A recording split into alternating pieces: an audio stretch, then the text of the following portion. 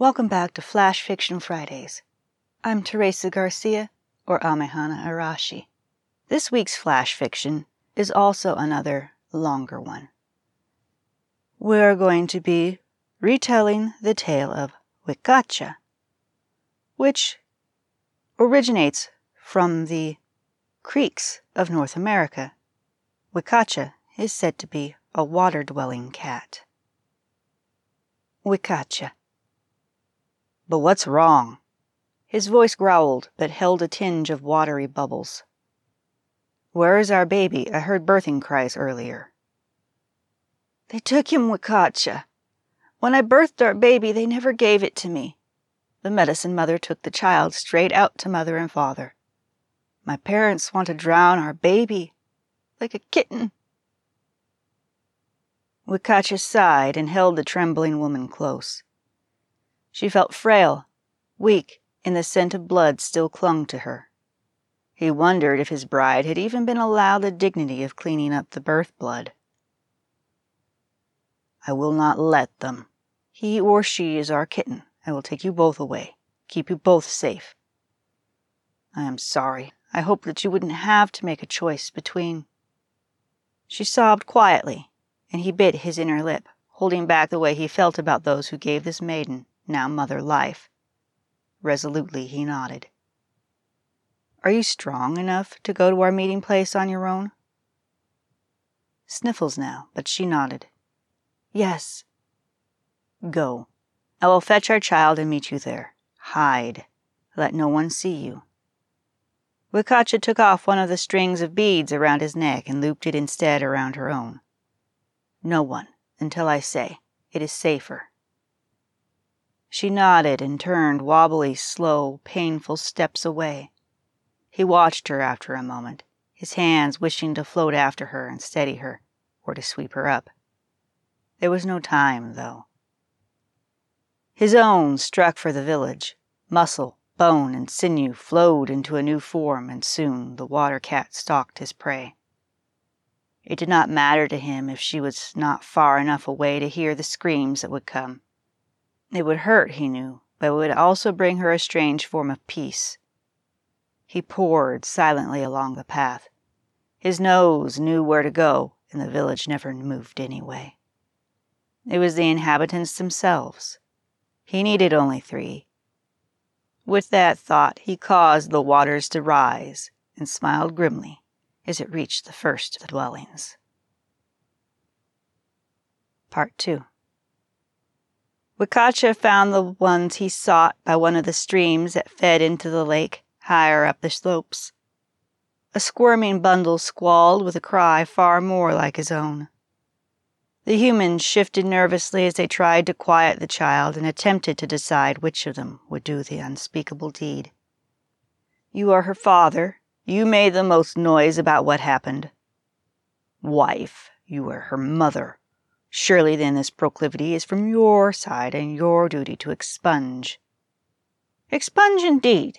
You blame me as if that thing hadn't tricked us all, into thinking him human and a suitable suitor. Then the medicine mother. Her father's dark eyes turned on a woman half a generation older than himself. You did not tell any of us, did not know at all with your powers that he was one of them. The medicine mother's voice was low. I would have taken care of it in a better way if you had not insisted on this fashion. If you would go, I could take care of this without anything spreading to you. I can't trust that you wouldn't be fooled. It is a baby, but it is one of them. So you think that a baby would trick me into what, exactly? Was that hidden anger in her voice he heard? Anger he smelled as her eyes bored into the man that would kill his own grandchild. Could she be an ally, or at least someone that would not commit such an act if she had the opportunity not to? He stalked as silently as he could. They may not hear him, but surely they would know he would be looking for revenge. It puzzled him how they could be so loud knowing this. I don't know. Into not killing it, maybe? Or perhaps just leaving it on a stump and risking that one of them would find it? He wasn't going to wait to find out how the argument went. Wikatcha took his chance and pounced. The water cat mauled the male while his mate's mother fled with high screams. Once he was satisfied his adversary was lifeless, his golden eyes fell on the medicine woman by the water. The baby had stilled, and the bundle no longer squirmed. She stood with her back to the water. His mate's mother was nowhere in the vicinity. You never intended to kill the child, did you? If she was unnerved by human speech rolling from the mouth of a drippy puma, the medicine mother did not let it show. No, not if I could help it. I was going to hide the baby, say it died to keep her parents from learning, and then later smuggle both mother and child out somehow. It did not work that way. The birth was too loud. He nodded. She thinks you were in league with her parents. I can understand why. Will you keep her safe? It's not safe for her now. I will. They will live with me. My home is ready to support your kind now. You will have to do more than that long term. Children always want to know where they come from, and wives eventually wish to see old faces. You will have to make them part of your world eventually, properly. She was so much younger than he, but going by her eyes, she was so much older than he. I love them as they are. That is good. However, we both know that your kind are much the same way and fear what they should not. He sighed and regained his human shape, gently taking his child from her. I will discuss it with her. He looked at the medicine mother, her white hair and lining skin. Will there be trouble if I let this one's grandmother live? I will see to it there is not. Wikatcha nodded tiredly. I will still punish the others. They have to be reminded of how to treat their children. There is a flood. It will continue rising until I am satisfied the baby and my mate will be safe, and they have paid enough for how they treat those that are different. The blood in his mouth cloyed, and he had no wish for more. Silently, he made his way toward where he hoped his mate was safely waiting. And that was my retelling of Wikatcha, again, a mythic figure from the Creek tribe of North America. He is said to live near the town of Coosa. The version that the Creeks tell states that the survivors of Wikatcha's flood founded Tulsa.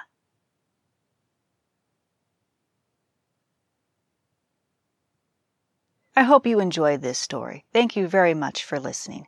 If you like these tales, you can read them first at my Patreon at www.patreon.com/amehana. You can also read them on my DeviantArt a bit later, and my live journal, and my Dreamwit. Your support is greatly appreciated. You can become a patron and help support these financially, or you can also share the links to my Patreon or my YouTube or my other venues.